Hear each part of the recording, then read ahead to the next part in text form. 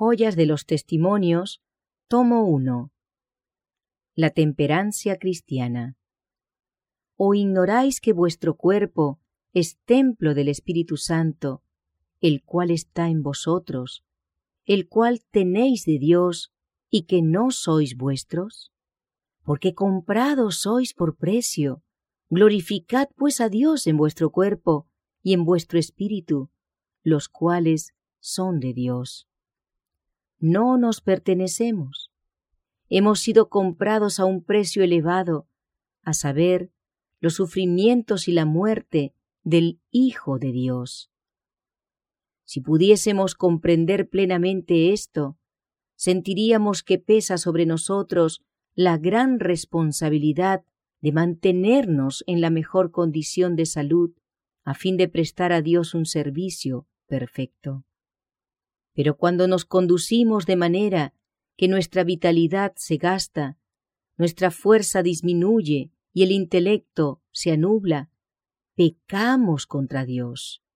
Al seguir esta conducta, no le glorificamos en nuestro cuerpo ni en nuestro espíritu que son suyos, sino que cometemos lo que es a su vista un grave mal. ¿Se dio Jesús por nosotros? ¿Ha sido pagado un precio elevado para redimirnos?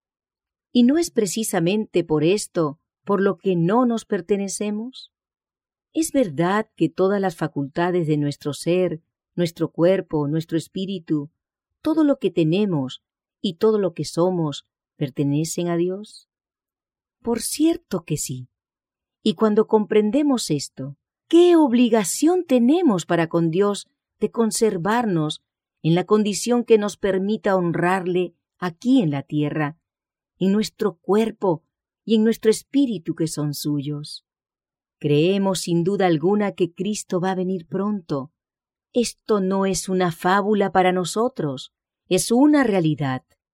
No tenemos la menor duda, ni la hemos tenido durante años, de que las doctrinas que sostenemos son la verdad presente y que nos estamos acercando al juicio. Nos estamos preparando para encontrar a aquel que aparecerá en las nubes de los cielos, escoltado por una hueste de santos ángeles, para dar a los fieles y justos el toque final de la inmortalidad. Cuando Él viniere, no lo hará para limpiarnos de nuestros pecados, quitarnos los defectos de carácter o curarnos de las flaquezas de nuestro temperamento y disposición. Si es que se ha de realizar en nosotros esta obra, se hará antes de aquel tiempo. Las horas finales del tiempo de gracia. Cuando venga el Señor, los que son santos seguirán siendo santos. Los que han conservado su cuerpo y espíritu en pureza, santificación y honra, recibirán el toque final de la inmortalidad. Pero los que son injustos, inmundos y no santificados, permanecerán así para siempre. No se hará en su favor ninguna obra que elimine sus defectos y les dé un carácter santo. El refinador no se sentará entonces para proseguir su proceso de refinación y quitar sus pecados y su corrupción.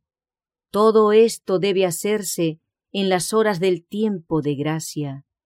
Ahora es cuando debe realizarse esta obra en nosotros. Abrazamos la verdad de Dios con nuestras diferentes facultades y al colocarnos bajo la influencia de esta verdad, ella realizará en nosotros la obra que nos dará idoneidad moral para formar parte del reino de gloria y para departir con los ángeles celestiales. Estamos ahora en el taller de Dios. Muchos de nosotros somos piedras toscas de la cantera, pero cuando echamos mano de la verdad de Dios, su influencia nos afecta. Nos eleva y elimina de nosotros toda imperfección y pecado, cualquiera que sea su naturaleza. Así quedamos preparados para ver al Rey en su hermosura y unirnos finalmente con los ángeles puros y santos en el reino de gloria. Aquí es donde se ha de realizar esta obra en favor nuestro. Aquí es donde nuestro cuerpo y nuestro espíritu han de quedar dispuestos para la inmortalidad. Estamos en un mundo que se opone a la justicia, a la pureza de carácter y al crecimiento en la gracia. Donde quiera que miremos, vemos corrupción y contaminación, deformidad y pecado. ¿Y cuál es la obra que hemos de emprender aquí precisamente antes de recibir la inmortalidad? Consiste en conservar nuestros cuerpos santos y nuestro espíritu puro, para que podamos subsistir sin mancha en medio de las corrupciones que abundan en derredor nuestro en estos últimos días. Y para que esta obra se realice, necesitamos dedicarnos a ella enseguida con todo el corazón y el entendimiento. No debe penetrar ni influir en nosotros el egoísmo. El Espíritu de Dios debe ejercer perfecto dominio sobre nosotros e influir en todas nuestras acciones. Si nos apropiamos debidamente del cielo y del poder de lo alto, sentiremos la influencia santificadora del Espíritu de Dios sobre nuestros corazones. Se hace sufrir a otros. Cuando hemos procurado presentar la reforma pro salud a nuestros hermanos y les hemos hablado de la importancia del comer y beber y hacer para gloria de Dios todo lo que hacen, muchos han dicho por sus acciones: a nadie le importa si como esto o aquello. Nosotros mismos hemos de soportar las consecuencias de lo que hacemos. Estimados amigos, estáis muy equivocados. No sois los únicos que han de sufrir a consecuencia de una conducta errónea. En cierta medida, la sociedad a la cual pertenecéis sufre por causa de vuestros errores tanto como vosotros mismos. Si sufrís como resultado de vuestra intemperancia al comer o al beber, los que estamos en derredor vuestro o alternamos con vosotros, también quedamos afectados por vuestra flaqueza. Hemos de sufrir por causa de vuestra conducta errónea. Si ella contribuye a disminuir vuestras facultades mentales o físicas, y lo advertimos cuando estamos en vuestra compañía, quedamos afectados por ello. Si en vez de tener espíritu animoso, sois presa de la lobreguez, ensombrecéis el ánimo de todos los que os rodean. Si estamos tristes, deprimidos y angustiados, vosotros, si gozarais de salud, podríais tener una mente clara que nos mostrase la salida y dirigiese una palabra consoladora. Pero si vuestro cerebro está nublado como resultado de vuestra errónea manera de vivir, a tal punto que no podéis darnos el consejo correcto, ¿no sufrimos acaso una pérdida? ¿No nos afecta seriamente vuestra influencia? Tal vez tengamos mucha confianza en vuestro juicio y deseemos vuestro consejo, porque en la multitud de consejeros hay salud. Deseamos que nuestra conducta parezca consecuente ante aquellos a quienes amamos y deseamos buscar el consejo que ellos nos pueden dar con mente clara. Pero ¿qué interés tenemos en vuestro juicio si vuestra energía mental ha sido recargada hasta lo sumo y la vitalidad se ha retirado del cerebro para disponer del alimento impropio que se puso en el estómago o de una enorme cantidad de alimento, aunque sea sano? ¿Qué interés tenemos en el juicio de tales personas? Ellas lo ven todo a través de una masa de alimentos indigestos. Por lo tanto, vuestra manera de vivir nos afecta. Resulta imposible seguir una conducta errónea sin hacer sufrir a otros. corramos la carrera celestial. ¿No sabéis que los que corren en el estadio, todos a la verdad corren, mas uno lleva el premio? Corred de tal manera que lo obtengáis, y todo aquel que lucha, de todo se abstiene, y ellos, a la verdad, para recibir una corona corruptible, mas nosotros incorruptible. Así que yo de esta manera corro, no como a cosa incierta, de esta manera peleo, no como quien hiere el aire. Antes hiero mi cuerpo y lo pongo en servidumbre, no sea que habiendo predicado a otros, yo mismo venga a ser reprobado. Los que participaban en la carrera a fin de obtener el laurel, que era considerado un honor especial, eran templados en todas las cosas, para que sus músculos, su cerebro y todos sus órganos estuviesen en la mejor condición posible para la carrera. Si no hubiesen sido templados en todas las cosas, no habrían adquirido la elasticidad que les era posible obtener de esa manera. Si eran templados, podían correr esa carrera con más posibilidades de éxito. Estaban más seguros de recibir la corona. Pero no obstante, toda su templanza, todos sus esfuerzos por sujetarse a un régimen cuidadoso a fin de hallarse en la mejor condición, los que corrían la carrera terrenal estaban expuestos al azar. Podían hacer lo mejor posible y, sin embargo, no recibir distinción honorífica, porque otro podía adelantárseles un poco y arrebatarles el premio. Uno solo recibía el galardón, pero en la carrera celestial todos podemos correr y recibir el premio. No hay incertidumbre ni riesgo en el asunto. Debemos revestirnos de las gracias celestiales y con los ojos dirigidos hacia arriba a la corona de la inmortalidad, tener siempre presente el modelo. Fue varón de dolores, experimentado en quebranto. Debemos tener constantemente presente la vida de humildad y abnegación de nuestro divino Señor.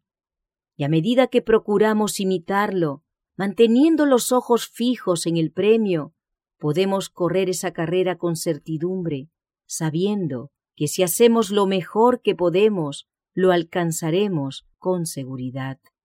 Los hombres estaban dispuestos a someterse a la abnegación y a la disciplina para correr y obtener una corona corruptible, que iba a perecer un día y que era solamente un distintivo honroso de parte de los mortales. Pero nosotros hemos de correr la carrera que brinda la corona de inmortalidad y la vida eterna. Sí, un inconmensurable y eterno peso de gloria nos será otorgado como premio cuando hayamos terminado la carrera. Nosotros, dice el apóstol, una incorruptible.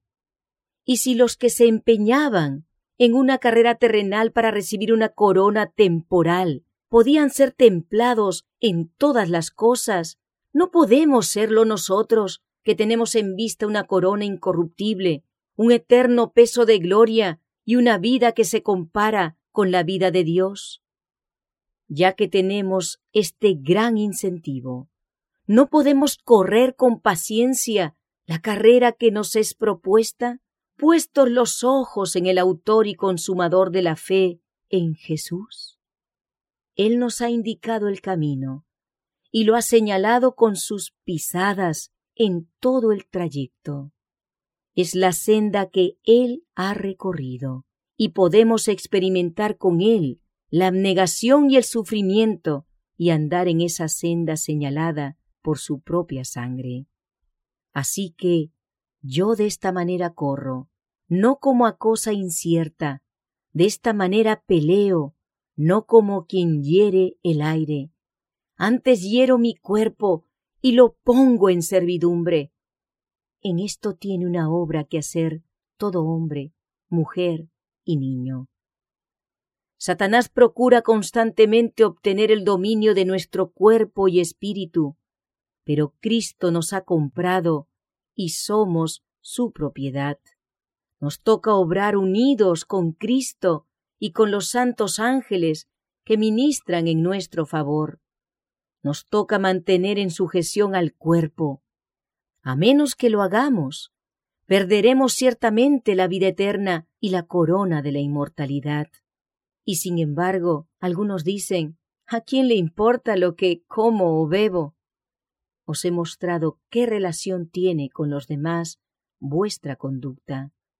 Habéis visto que tiene mucho que ver con la influencia que ejercéis sobre vuestras familias. Tiene un gran papel en la obra de moldear el carácter de vuestros hijos. La responsabilidad paterna. Como he dicho antes, vivimos en una era corrupta. Es un tiempo en que Satanás parece ejercer un dominio casi perfecto sobre las mentes que no están plenamente consagradas a Dios. Por lo tanto, descansa una gran responsabilidad sobre los padres y los tutores que tienen que criar a los niños. Los padres han asumido la responsabilidad de traer estos niños a la vida y ahora, ¿cuál es su deber? ¿Consiste en dejarlos criarse lo mejor que puedan o como quieran? Permitidme deciros que recae una pesada responsabilidad sobre esos padres. Si pues coméis o bebéis o hacéis otra cosa, hacedlo todo a gloria de Dios. ¿Hacéis esto cuando preparáis alimento para vuestras mesas y llamáis a la familia a participar de ellos? ¿Estáis colocando delante de vuestros hijos solamente alimentos que producirán la mejor sangre? ¿Contribuirá este alimento a conservar sus cuerpos en la condición menos febril? ¿Es de la clase que los pondrá en la mejor condición de vida y salud? ¿Es tal el alimento que procuráis colocar delante de vuestros hijos? ¿O será que sin mirar a su bienestar futuro les dais alimentos malsanos, estimulantes e irritantes? Permitidme deciros que los niños se inclinan al mal. Satanás parece dominarlos. Se posesiona de sus mentes juveniles y son corrompidos. ¿Por qué obran los padres y las madres como si estuviesen aletargados? ¿No sospechan que Satanás está sembrando mala semilla en sus familias? Son ciegos, negligentes y temerarios hasta el colmo en estas cosas. ¿Por qué no despiertan y se dedican a leer y estudiar estos asuntos? Dice el apóstol, mostrad en vuestra fe virtud, y en la virtud ciencia, y en la ciencia templanza, y en la templanza paciencia. Esta es una obra que incumbe a todos los que profesan seguir a Cristo. Consiste en vivir de acuerdo con el plan de la adición. El exceso en el comer. Muchos que han adoptado la reforma pro salud han abandonado todo lo perjudicial, pero se sigue de ello que porque han dejado estas cosas pueden comer tanto como quieran. Se sientan a la mesa y en vez de considerar cuánto deben comer, se entregan al apetito y comen en exceso. Luego, el estómago debe trabajar hasta el extremo durante el resto del día para eliminar la carga que se le ha impuesto. Todo alimento ingerido, del cual el organismo no deriva beneficio, es una carga para la naturaleza en su trabajo. Estorba la máquina viviente. El organismo queda obstruido y no puede realizar su trabajo con éxito. Los órganos vitales quedan recargados innecesariamente y la fuerza nerviosa del cerebro es desviada al estómago para ayudar a los órganos digestivos a realizar su obra de disponer de una cantidad de alimento que no beneficia al organismo.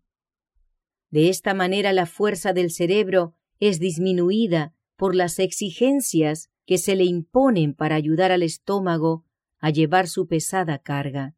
Y después de realizada la tarea, ¿qué sensaciones se experimentan como resultado de este gasto innecesario de fuerza vital?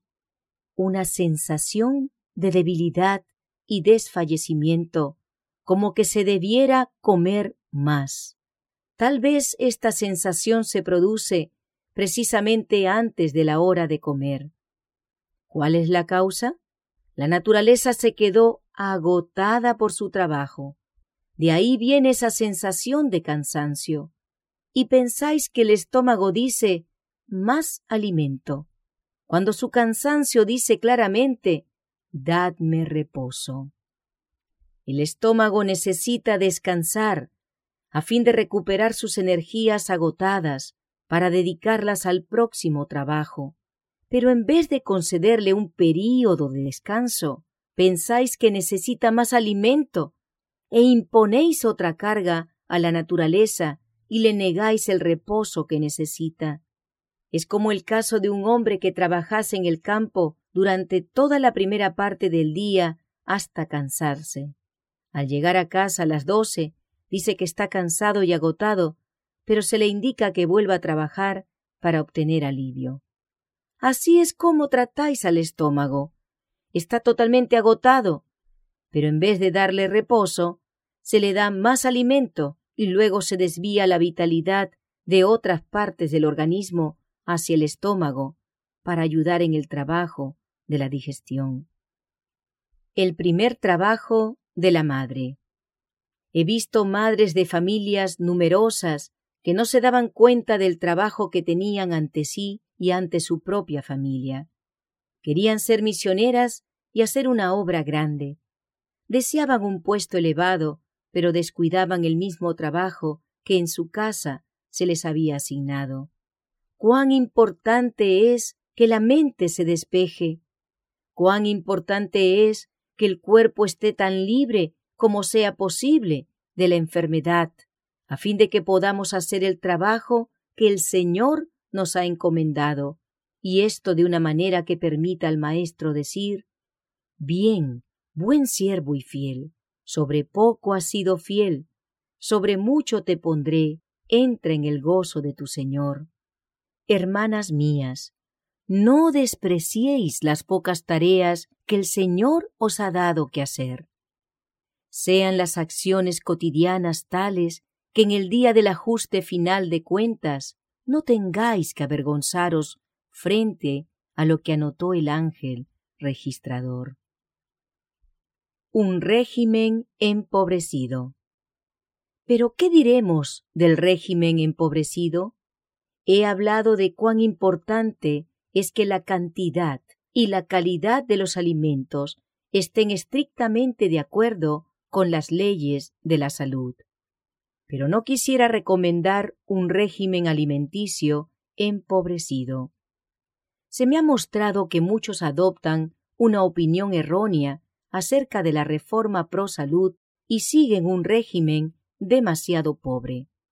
Se sustentan con alimentos baratos y de mala calidad, preparados sin cuidado ni consideración de la nutrición del organismo. Es importante que el alimento sea preparado con cuidado y que agrade al apetito no pervertido.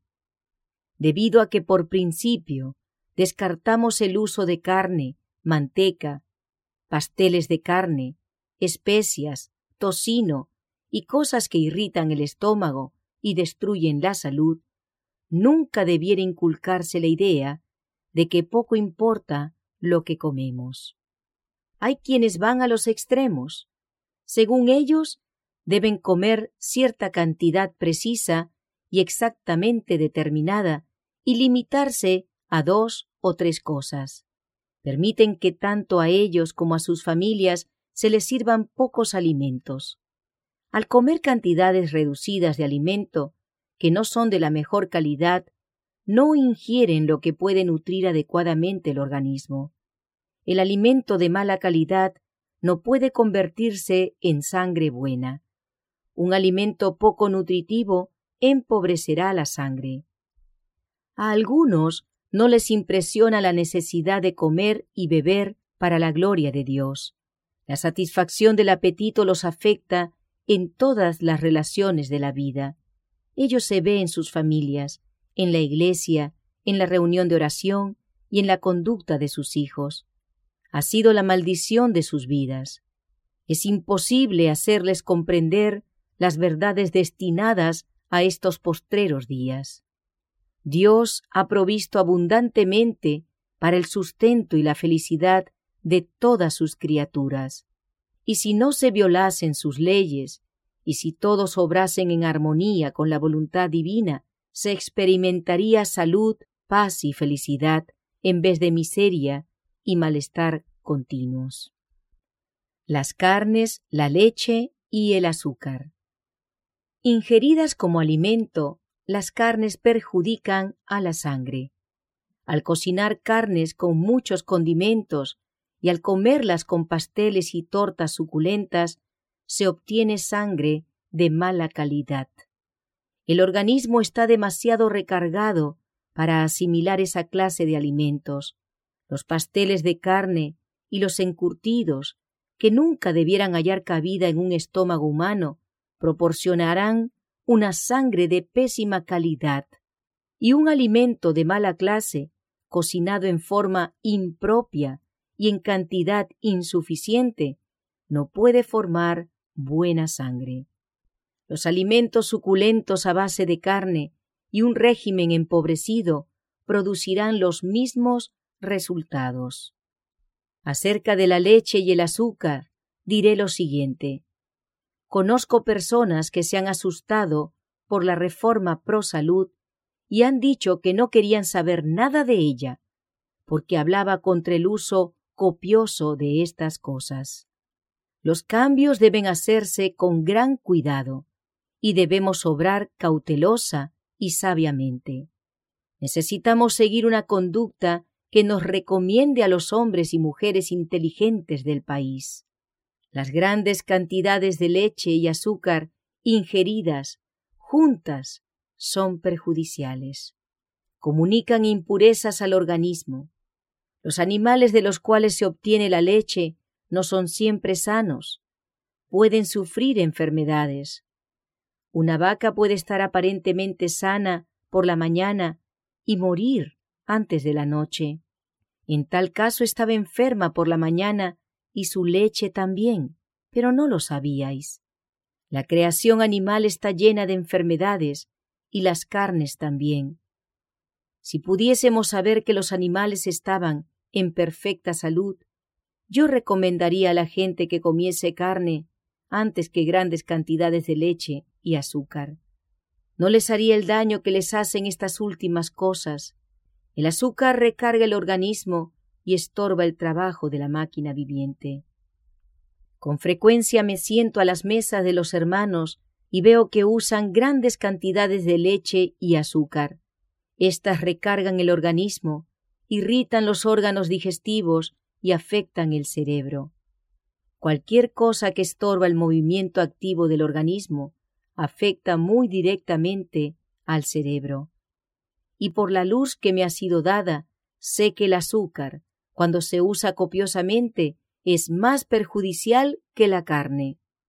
Estos cambios deben hacerse cautelosamente y el tema debe ser tratado en forma que no disguste ni cause prejuicios en aquellos a quienes queremos enseñar y ayudar. La religión y la buena cocina. Con frecuencia, nuestras hermanas no saben cocinar. A las tales quiero decirles, yo iría a la mejor cocinera que se pudiera hallar en el país y permanecería a su lado si fuese necesario durante semanas hasta llegar a dominar el arte de preparar los alimentos y ser una cocinera inteligente y hábil. Obraría así, aunque tuviese 40 años de edad. Es vuestro deber saber cocinar, y lo es también el enseñar a vuestras hijas a cocinar. Cuando les enseñáis el arte culinario, edificáis en derredor de ellas una barrera que las guardará de la insensatez y el vicio que de otra manera podría tentarlas. Yo aprecio a mi costurera y a mi copista, pero mi cocinera, que sabe preparar el alimento que sostiene la vida y nutre el cerebro, los huesos y los músculos, ocupa el puesto más importante entre los ayudantes de mi familia. Podemos tener una variedad de alimentos buenos y saludables, cocinados en forma sana, de manera que agraden a todos. Y si vosotras, hermanas mías, no sabéis cocinar, os aconsejo que aprendáis. Saber cocinar es de vital importancia para vosotras. Por la mala cocina se pierden más almas de lo que nos imaginamos. Produce malestar, enfermedad y mal genio. El organismo se descompone y no se pueden discernir las cosas celestiales. Hay más religión en un buen pan de lo que muchos piensan. Hay más religión en una buena cocina de lo que muchos se imaginan. Queremos que aprendáis lo que es la buena religión y que la practiquéis en vuestras familias. A veces, durante mis ausencias de casa, sabía que el pan y el alimento en general que había sobre la mesa me iban a perjudicar, pero me veía obligada a comer un poco para sustentar la vida. Es un pecado a los ojos del cielo ingerir tales alimentos. He sufrido por falta de alimento apropiado. Para un estómago dispéptico, podéis colocar sobre vuestras mesas frutas de diferentes clases, pero no demasiadas en una comida. De esta manera podéis tener variedad y alimentos de buen gusto, y después de comer os sentiréis bien. Algunos de vosotros os expresáis como si os agradara que alguien os dijese cuánto se debe comer. No debe ser así. Tenemos que actuar desde un punto de vista moral y religioso. Debemos ser templados en todas las cosas, porque se nos ofrece una corona incorruptible, un tesoro celestial. Y ahora quiero decir a mis hermanos y hermanas, preferiría tener valor moral, asumir una posición definida y gobernarme a mí misma. No quisiera imponer esta carga a otra persona. Coméis demasiado y luego lo lamentáis, y seguís pensando en lo que coméis y bebéis. Comed lo que os beneficia y levantaos de la mesa sintiéndoos libres ante el cielo, sin remordimiento de conciencia. No creo que se deben evitar todas las tentaciones a los niños ni a los adultos. Nos espera una lucha y debemos mantenernos en situación de resistir las tentaciones de Satanás, y necesitamos saber que poseemos en nosotros poder para ello.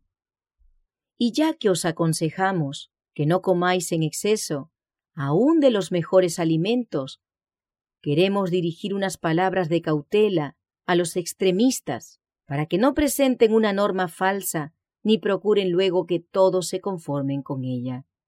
Hay quienes emprenden una obra de reformadores respecto a la salud, cuando no están preparados para dedicarse a otra empresa, pues no tienen bastante sentido para cuidar sus propias familias, ni para conservar su debido lugar en la iglesia. ¿Qué hacen? Se dedican a ser médicos de la reforma pro salud, como si pudiesen tener éxito en ello. Asumen las responsabilidades del ejercicio de esta profesión y se encargan de las vidas de hombres y mujeres cuando no saben nada del asunto. Elevaré la voz contra los novicios que aseveran tratar las enfermedades de acuerdo con los principios de la reforma pro salud. No permita Dios que seamos objeto de experimentación. Nuestras filas son demasiado escasas y morir en una guerra tal es muy poco glorioso. Dios nos libre de un peligro tal. No necesitamos tales maestros y médicos. Los que procuran tratar las enfermedades deben saber algo del organismo humano. el médico celestial, estaba lleno de compasión. Los que tratan con los enfermos necesitan ese espíritu. Algunos de los que quieren dedicarse a médicos son fanáticos, egoístas y tercos. No se les puede enseñar nada. Puede ser que nunca hicieron nada de valor. Tal vez no hayan tenido éxito en la vida. No saben nada que valga la pena saberse, y sin embargo se dedican a practicar la reforma pro salud. No podemos dejar que estas personas maten a uno o a otro. No, no podemos permitirlo. Necesitamos estar cada vez en lo cierto. Necesitamos educar a nuestros hermanos en la correcta reforma pro salud. Limpiémonos, dice el apóstol, de toda inmundicia de carne y de espíritu, perfeccionando la santificación en temor de Dios. Debemos tener razón para resistir en los últimos días. Necesitamos cerebros claros y mentes sanas en un cuerpo sano. Debemos empezar a trabajar seriamente por nuestros hijos, por cada miembro de nuestras familias. ¿Echaremos mano de esta obra y trabajaremos basados en lo correcto? Jesús va a venir, y si seguimos una conducta que nos impida ver las verdades destinadas a elevar las almas en estos postreros días, ¿cómo seremos santificados por la verdad? ¿Cómo podremos prepararnos para la inmortalidad? El Señor nos ayude, a fin de que podamos comenzar a trabajar aquí como nunca antes.